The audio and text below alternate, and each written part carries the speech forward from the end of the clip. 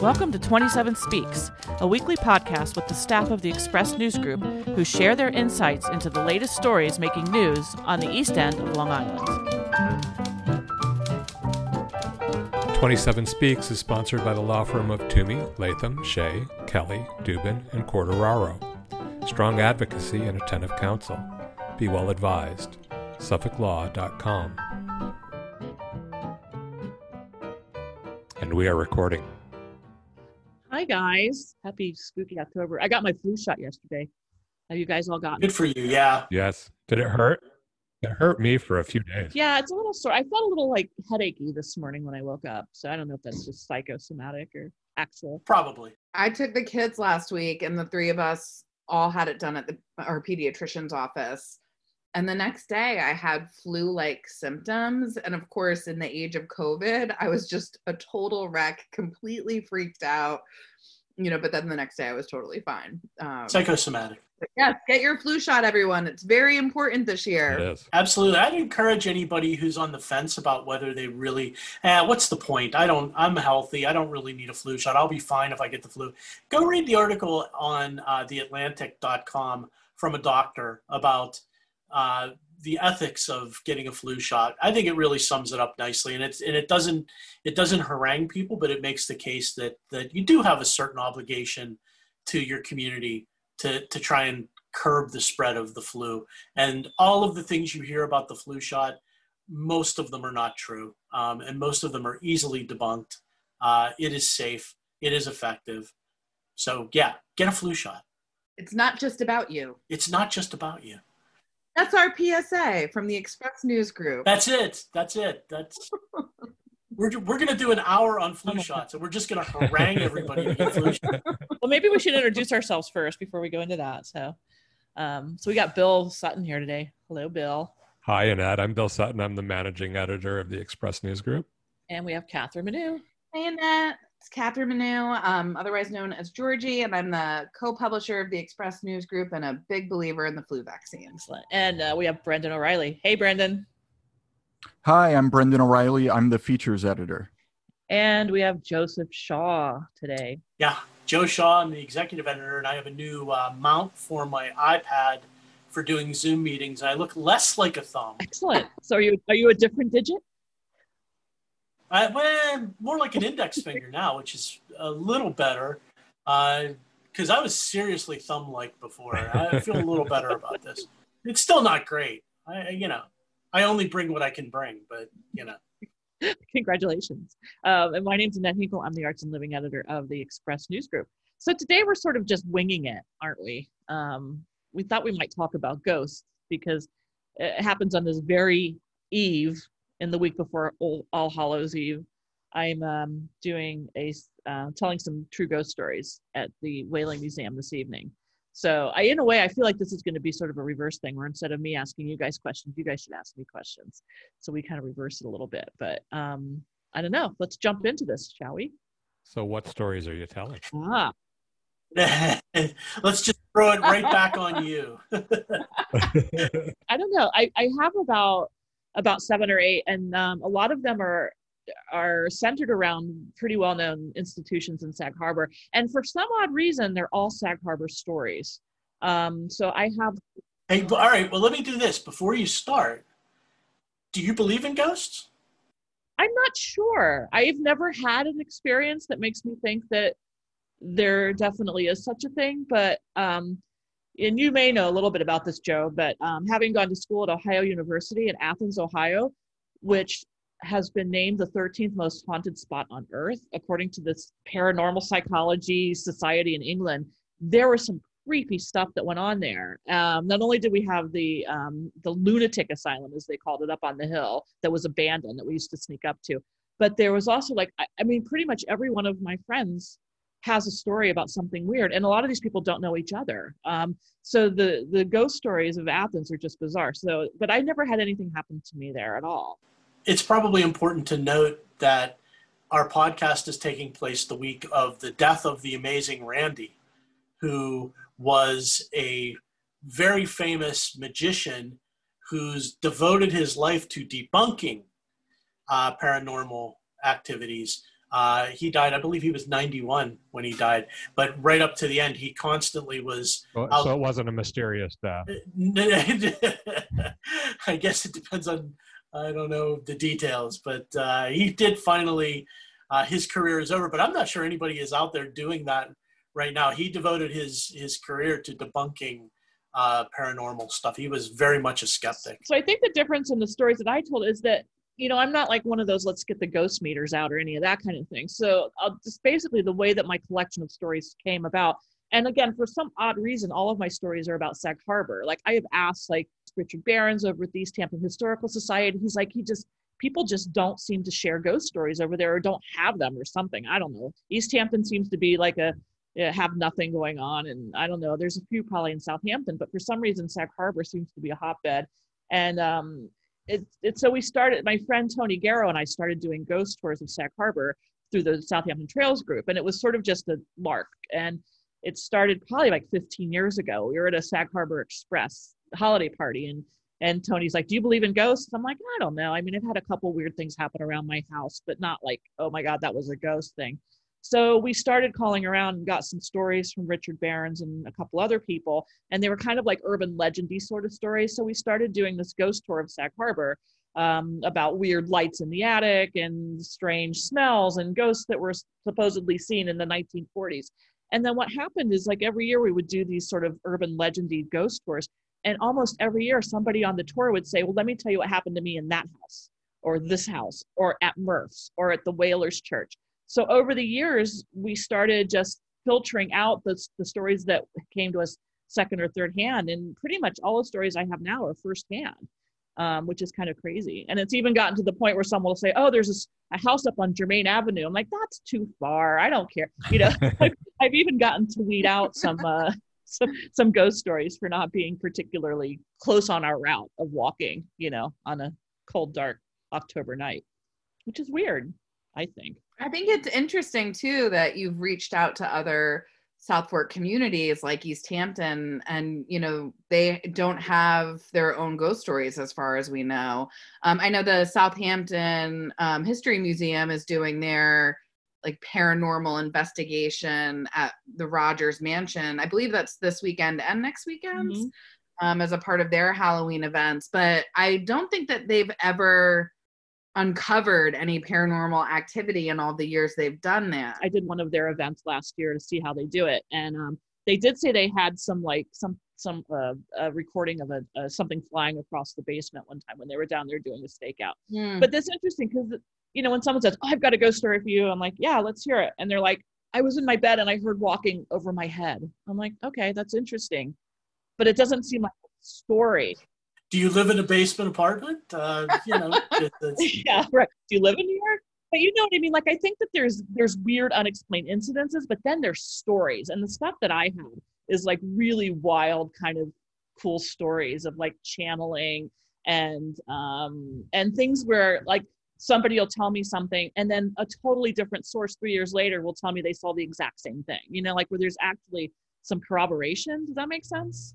Or also like corroboration within like a family. Like I remember you and I on one of our walks, remember we used to do those walks in Sag Harbor where we would walk like a mile one way to walk a mile back the other way just to get out of the office. And we were passing Spalding's and Kathy's old house. And you told me a really cool ghost story that they experienced as a family, I believe, right? They had a lot of issues in that house. I could tell that story. We could do that. So sure. If you would like. Yeah, I mean, I remember it being, it's been a while, but I seem to remember it being one of those ghost stories that even as a skeptic, I was like, oh, maybe, like, that's cool.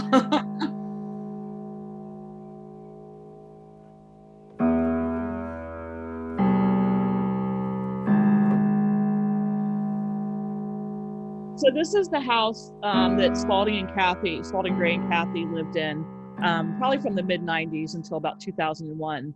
From the moment they moved in, the house apparently had a lot of issues. It had been a schoolhouse that was, and I think in the 19th century, two sisters lived there and ran a school. So it had been a schoolhouse, and Kathy and Spalding, of course, traveled a lot. For Spalding, he would do performances and monologues out on the road. And one time when they were gone, they had a babysitter who was watching their children, and she was on the second floor with the kids, and she reported hearing an entire cocktail party going on downstairs. And she came down the steps and there was nothing going on. And so she barricaded herself and the kids up in the second floor for the rest of the weekend. And Kathy said frequently, and a lot of times when Spalding was traveling, it was a 3-story house. The kids slept in the attic, and she was paranoid about having the kids up there alone when she was alone in the house in case there was a fire or something like that. So she would always bring the 3 kids down to the second floor to sleep on the second floor with her when Spalding was away. And she said she would always hear like jumping up and down above her, or walking, or things running across the floor. And it would, freaked her out. She would also hear frequently at 4 a.m, 3 knocks on the front door, just 3 knocks. And she would go downstairs and there would never be anybody there. And that freaked her out too. She decided that the ghost was on her side though. One summer, they used to rent their house out and go away for the summer. And she had a painting of herself in the basement that her tenants hung up on the wall. And she hated the painting because it had been done by her ex-husband. And once, they come back after being gone all summer, that painting's hanging on the wall. She's like, the first night that they were back in the house, that painting came crashing down in the middle of the night. So that convinced her that the ghost was on her side. But glasses would fly across the table. Like one time Spalding was sitting there having a glass of wine, and this glass just slid across the table and crashed. And then the weirdest thing, and I just found out about this probably about a year ago, Kathy said after they had bought their new house in North Haven and had not yet sold this old house that they were in, they had a group of friends in the dining room, and they were toasting the fact that they were buying the new house. So they're like, oh, here's a toast to the new house. And she said 2 wine glasses picked up off the table and crashed into each other. Like, and that's she was cool. Like, what? and like one time, like a giant shelf fell like two inches from her child. So that she started to not trust the ghost after that. She was a little freaked out. So that's kind of where it stood. But then, I don't know if you remember, of course you remember this. Marissa, her daughter, used to work with us at the Express. And Marissa told me, a few years ago, told me a hair-raising story where she was in the house, and it was, they were getting ready to go on a trip the next day. So everybody was supposed to be sleeping early, get to bed early. And she heard footsteps coming up the stairs from the downstairs up into the hallway. And then she heard this like low male laughter outside her door, like, freaked her out. She ran out and jumped into bed with Spalding and Kathy, and they got very angry because they all had to be up at 4 a.m. They made her go back into her room, and she was laying there, and she said she heard the laugh again. And then she said she heard this thing turn around and run down the stairs and run through the living room out the kitchen door, and she heard like the outdoor gate slamming. So God knows what that was. So, but Bethany Dearman, who we all know, right? She was a teacher in Sag Harbor. She was a member of the LVIS in Sag Harbor, and the LVIS did a historic house tour, and Kathy and Spalding's house was on the tour. And Bethany shows up and she asks Kathy, she's like, do you ever hear knocks at 4 a.m. on the front door? And Kathy's like, well, yes, I do. And Bethany said, well, my aunt used to live in this house, and she heard the same thing in the 40s. Uh-huh. Interesting.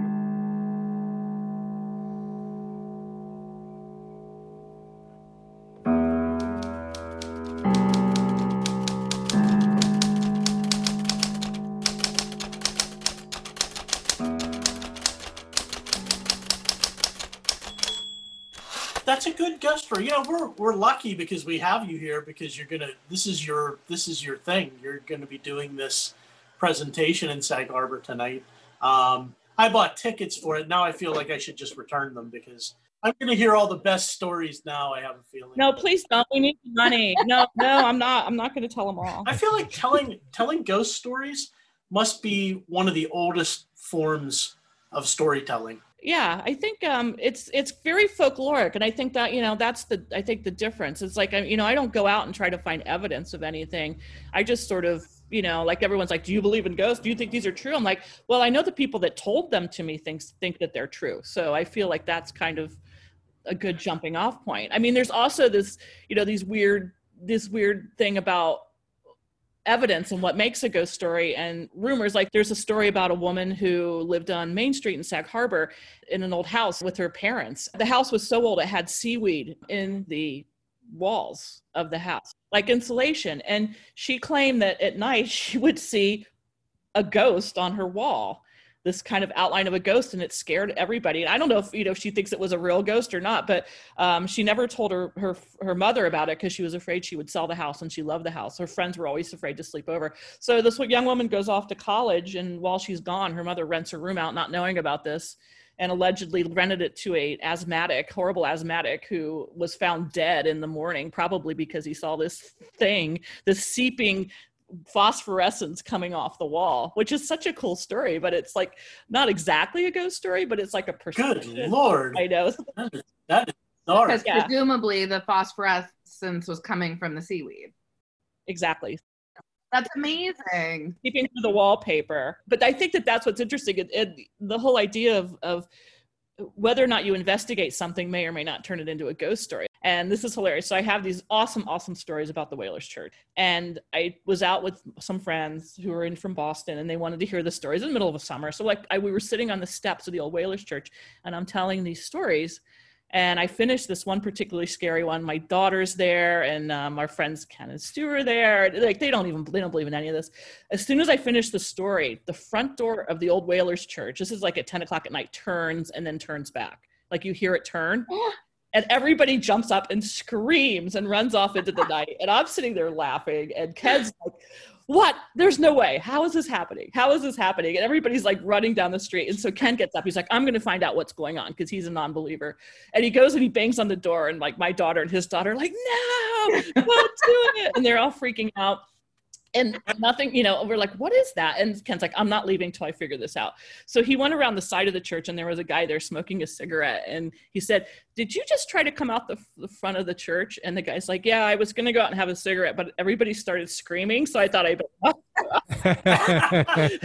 But here's if we had all just got up and run away, we would have a ghost story, wouldn't we? Yeah, you would. That's amazing. But that's kind of like an interesting debunking of it. Local support comes from the law firm of Toomey, Latham, Shea, Kelly, Dubin, and Corderaro. In these trying times, working full-time for their clients in the public interest, providing strong advocacy and attentive counsel. Be well advised. SuffolkLaw.com.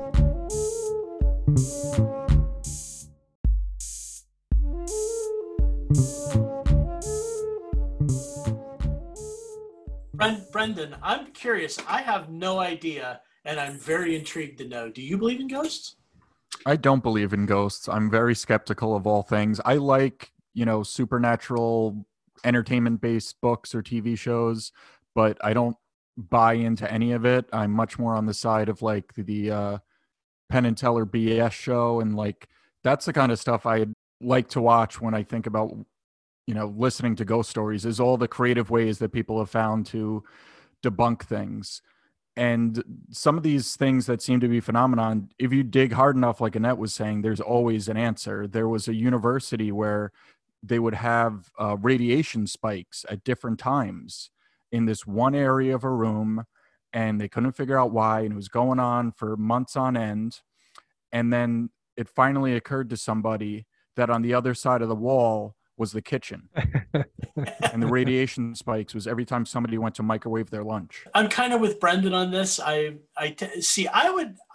don't feel strongly enough to say that I don't know a lot of things, and I know what I don't know, and I'm not going to pretend I do know all this. I am a real skeptic, though, that I think there's almost always a reasonable explanation, and sometimes there isn't. And does that mean, I think sometimes there isn't an actual paranormal event? I don't know. Who knows? I also wonder too if like there's some people who seem more in tune to stuff than others. Like the former minister of the Episcopal Church in Sag Harbor, he had like this sense, and he told me some crazy stuff. Like you'd walk down the street. I don't know. It just seems like some of these people just seem, I don't know. They say that they see stuff, and they say that it's, that they have a certain a certain way to tune in on this stuff, but I don't know. I mean, like I said, it's never happened to me. If that exists, I certainly don't have it, which is interesting. I don't know. Have you guys had anything weird happen in your lives that you can't explain? Well, yeah. I was going to say, I don't know how I feel about the stories about hauntings, about a specific place or a house or whatever that is inhabited by spirits that don't want to leave or whatever. I'm a little skeptical about that. But do I believe that there's other planes and that sometimes people in the universe visit from those other planes? When I was really young and my grandmother had open heart surgery, she was in Rochester, one of the first people to actually have open heart surgery. And after the surgery, somebody had given her this little, it's not a music box, but it's a little dancing figurine it's got a wind up thing on it and it plays a certain song.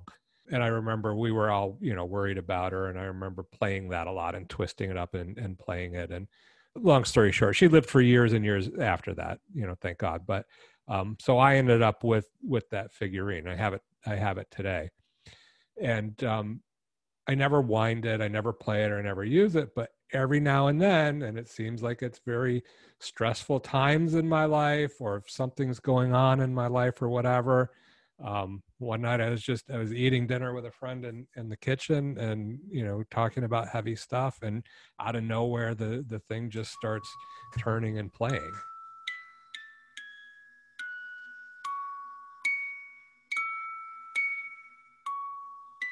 And that's happened a few times in my life. And is it possible or probable that there's some kind of scientific explanation for that? And maybe the microwave was running and, whatever. Yeah, possibly. Do I want to believe though, that was my grandmother coming in and saying, "It's all right, Billy, it's going to be okay"? Yeah, I'd rather believe that. It makes me feel good. Well, I think also, that's like the thing about ghost stories, more common than the hauntings that you hear about. I think a lot of ghost stories are rooted in people wanting to remember those that they've loved that have passed potentially in an untimely way, and, or not, and find a way to, hold on to that energy a little bit. And maybe feel like they're being protected or watched over in some sort of way, even if, you don't have strong religious, roots and the ideas of, Exactly. Heaven and hell. There's still maybe something out there that you can hold on to. Even if you believe in physics, it's like matter can only be, cannot be created or destroyed, only transferred. So maybe that's it. Oh, Black cat just walked through Joe's frame. You're familiar? That's your familiar. That's my black cat. That's my beloved Felix, the black cat. And as I always say, the day a black cat crossed my path is the luckiest day that I ever had. And why is that? Because he's a good boy. He's my buddy. He's my close buddy. And I thought there was a little deeper meaning there. But. No, that's all. I just really like my black cat. So George, you've never had anything? No, I really haven't. I guess the closest thing, but it would be, it's really a total fluke, is, Gavin and I have a terrible pattern of killing orchids. We just cannot keep an orchid alive, and certainly cannot get an orchid to rebloom. Like, even if I keep the leaves going, like, I never get that second bloom. Like, it's just not going to happen, to the point where Gavin finally, early in our courtship, was like, no more orchids for us. Like, this just is not working out. But when my grandmother died, my sister-in-law, Sarah, was very sweet and, sent me an orchid. I was very, very close with my Nana, and her death was slightly sudden.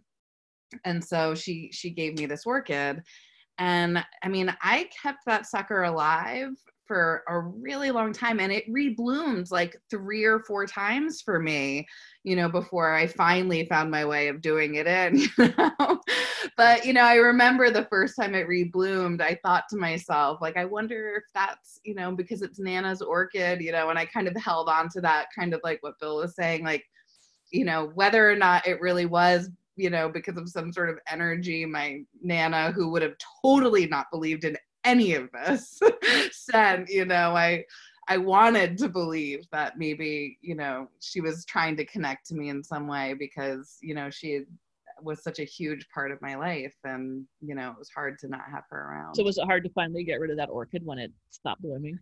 Yeah, it was.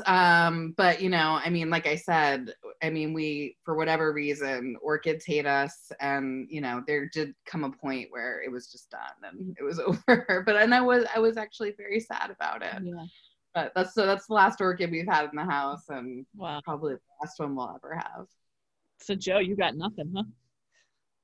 I got nothing. I was actually racking my brain earlier, trying to think if I have a story. You know, the one thing, I grew up in a house in a rural community that was an older house, very much an older house, and it had a basement like you would find in a horror film. You know, it just dirt floors in places and dugout areas and little corners that never got any light, and it was really creepy. And then all of it compounded by the fact that the owner right before us killed himself in the basement. So anytime I had to go downstairs to do anything in that house as a child, I ran and did what I had to do and ran back up. And I really did. Up till my teens, I did not linger in that basement long. It was very unsettling down there, but quite honestly, I'm trying, unless I've, you know, you're going to crack through my psyche here and something's going to come out that I've buried very deeply. I cannot remember having any kind of paranormal incident of any kind that would, so I mean, I guess that contributes to my skepticism, and you know, if it happened to me, I would probably be one of those people who's like, well, I don't generally believe it, but I know what happened to me was definitely paranormal. It's interesting. I know that there was a court case in New York about revealing whether or not your house was haunted when you sell it. And I remember hearing about this in the early 90s because I worked with a woman who knew the family who was the subject of the court case. And this was an old house up on the Hudson River in Nyack, New York, or somewhere around there. And they apparently had a Revolutionary War ghost, or so they said. And that the family that lived there had a very good relationship with this ghost, and would hear it, and then maybe, I don't know if they ever saw it, but they would definitely hear it from time to time. Maybe they got glimpses of it. And apparently on the morning of a wedding, the young woman in the house was getting married. They claim that the ghost left a little simple gold ring for her on the dresser. Wow. And this story they told apparently to Reader's Digest. And so it was published. And then a number of years later, they sold the house to somebody who bought it and did not have a happy relationship with whatever was in it.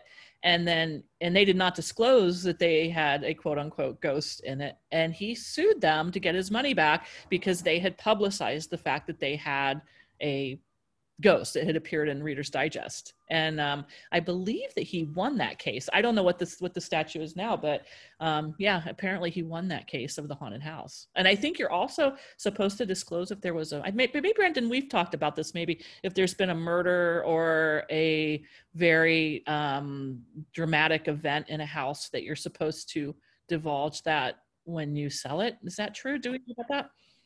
I have heard that, but for all the listings I've ever read, that's never been on the listing. You might actually have to get to the point of being a serious buyer before somebody discloses that.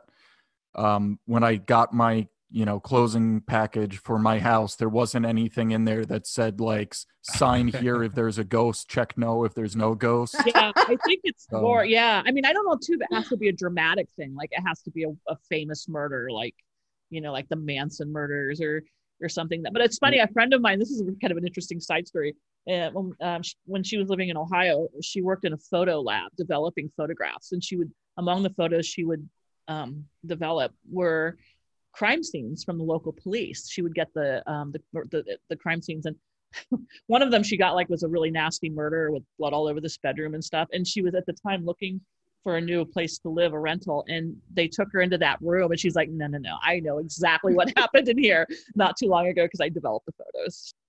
Oh, nice. Wow. I guess I would also wonder like why people wouldn't, like, if they were purchasing a house, maybe just like do some minor research into that house. So you would kind of uncover on your own whether there was some violent, dramatic event that had occurred there. I mean, can we all Google these things? Of course, my favorite example of this is the house in New Jersey where the owners moved in. And this isn't a ghost story. This is even creepier to me. But the owners moved in and they started getting notes from someone who says, I'm watching the house. I've been watching that house for generations. My family watches that house, and began to give them details about their family and the daughter who lives in one of the rooms and stuff. And that this was their mission was to keep an eye on that house. And they kept getting these notes, and it actually went to court because for exactly that reason. They said that the previous owners had gotten these notes as well, these anonymous notes, and never disclosed that to the buyers. And it's bad storytelling that I don't remember how this turned out, but I believe they won the court case, if I'm not mistaken, that said that the prior owners really, and there was a whole discussion about whether it was just a buyer trying to get out of a bad purchase. But these letters apparently were legit. This was a phenomenon that happened with that house, and that would really be creepy. Yeah. Like beyond ghost stories, that's. I wonder, was it written in like ye olde English or something, or on vintage parchment, or was it like a Post-it note? In which case, I'd be a little less frightened. Let's see. I'm trying to look up the laws on hauntings and deaths. Only 4 states deal with paranormal activity in the real estate disclosure laws: New York, New Jersey, Massachusetts, and Minnesota, according to an NBC4 New York story. Interesting. And according to Realtor.com, regardless of what state you live in, if a buyer asks whether a death has occurred in the home, you are legally required to disclose. So don't ask, don't tell. Yep. Basically. I mean, people die in homes. They do. I think it's more like creepy, weird dying that people are concerned about, like suicides and murders and whatnot. It's actually interesting. We've had somebody contact, I believe, the newspaper within the last year to ask us to take down a story, and I'm not going to get into which story it was. They asked us to take down a story because a particularly, tragic event had occurred in this house, and they have been trying to sell it, and people are Googling the address of this house, and this story is coming up about this event. No joke. This has happened in the last year, where it was like, please take down this story because it's like putting a curse on my house. So was it taken down, or? I mean, I think it was like a legitimate news story that we didn't feel we could take down, from our archive. But I can't remember. Oh, in this market, they'll sell it. It'll sell like in no time. Yeah, in COVID, this probably is no longer an issue. That's a really interesting story. I mean, I think there's a different philosophy too about whether a quote unquote ghost story attached to your house is a good thing for your real estate values or bad thing. Like, I feel like in some parts of the country and the world, having a ghost story in your house makes it much more saleable. You lived in Salem, Massachusetts. That right. would certainly People be a plus, would want right? that. But I mean, apparently, like in East Hampton, nobody wants to share their ghost stories. That's what's interesting, because I think that I actually have a ghost story in Sag Harbor, and I spoke to this guy yesterday. He used to own this building on Main Street, and when we first, we first heard that there was things going on there, we asked him, and he wasn't sure if he wanted to talk about it with us because he was trying to sell it. And then he thought, you know what? I think it's a cool thing. I'm going to talk about it. So he actually, that's one of my stories of some of the things that have happened in this particular building on Main Street in Sag Harbor. But he sort of was on the fence, and then finally he was like, oh, I think it's a good thing. I think people like that stuff, so I'm going to share it. But I feel like in Nantucket, I think you get cred when you have a ghost in your house. I don't think it hurts the market value. I mean, you even have like hotels in England that will like give you your night free if you make it through the whole night staying in certain haunted rooms and things like that. So there you go. Well, that would be a fun challenge. I don't want to get too deep here, But I'm a skeptic when it comes to paranormal. But I also really am intrigued by metaphysical stuff. And there are some ideas out there in science that are pretty wild too, about the multiverse and things like that in a different light, maybe we get glimpses of the metaphysical nature of existence, and that seems like ghosts. Because I believe that when somebody dies, it's not the end. There has to be something more, because physics even suggests that, as you said earlier, energy doesn't disappear. It just changes form. And I think life has a sort of energy to it. So maybe what we see as ghost stories is really just a glimpse of the metaphysical world that is how our existence on Earth changes into something else. Or maybe we're seeing parallel universes that open up for a second and just give us a glimpse. I think human existence is so fascinating and beyond our understanding anyway. I think we just ride with it. And I think it's fine to be amused or comforted or titillated by these kinds of stories. I think they're fun, and I think they are part of who we are as human beings. I think we should embrace them. I don't like to debunk in this, like I brought up The Amazing Randy. I mean, I get it. It's good to be rooted in reality too, and not to get too far away from it. But I think anybody who suggests we know everything about the world is a fool. We don't know everything.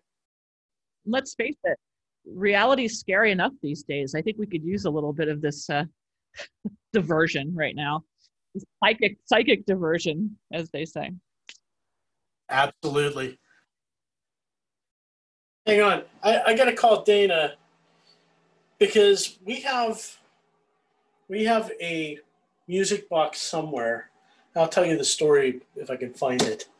And I gotta say, Joe, I really expected more out of you, Mr. I go to Salem, Massachusetts for Halloween all the time.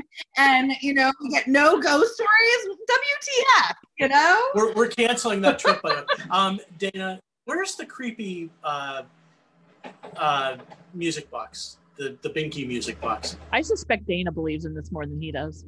Oh, yeah. I was about to say, I think we maybe have the wrong Shaw on the podcast today. So we always thought this music box sounded like, so our cat, Binky, was crazy. And so we said this was her theme song music because it sounds like something from a horror film.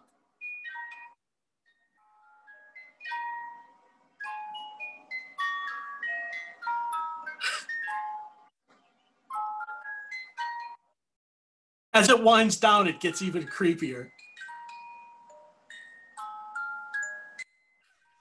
You see what I mean? It sounds like a horror film. It's out of tune.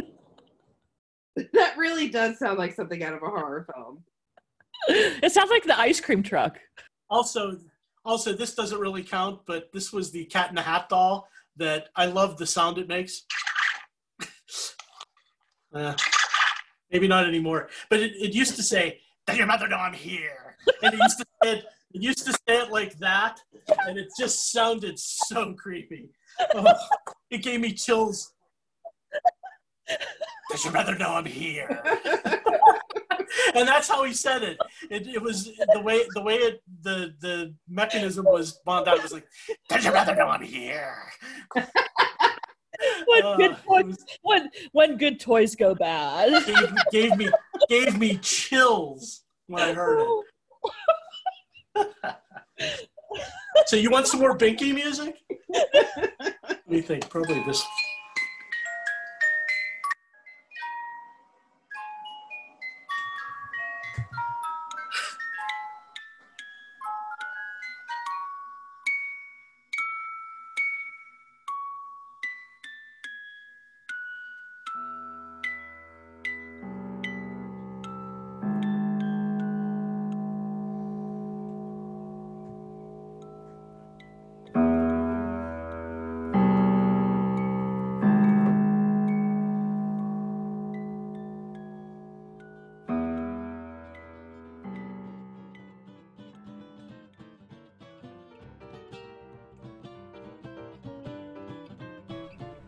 27 Speaks is sponsored by the law firm of Toomey, Latham, Shea, Kelly, Dubin, and Corderaro.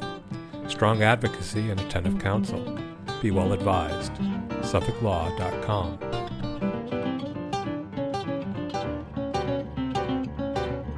Thank you for listening. Join us again next week to hear what's news on the East End. Our interlude flute music is by Allison O'Reilly. Our opening and closing theme music is Boysdale Blues, written and performed by the incomparable Judy Carmichael. Listen to Judy's weekly show, Jazz Inspired, airing on an NPR station near you, or go to jazzinspired.com. 27 Speaks is a weekly podcast produced by the Express News Group, which includes the Southampton Press, the East Hampton Press, the Sag Harbor Express, 27east.com, and sagharborexpress.com. Find us on the websites or subscribe through Apple Podcasts.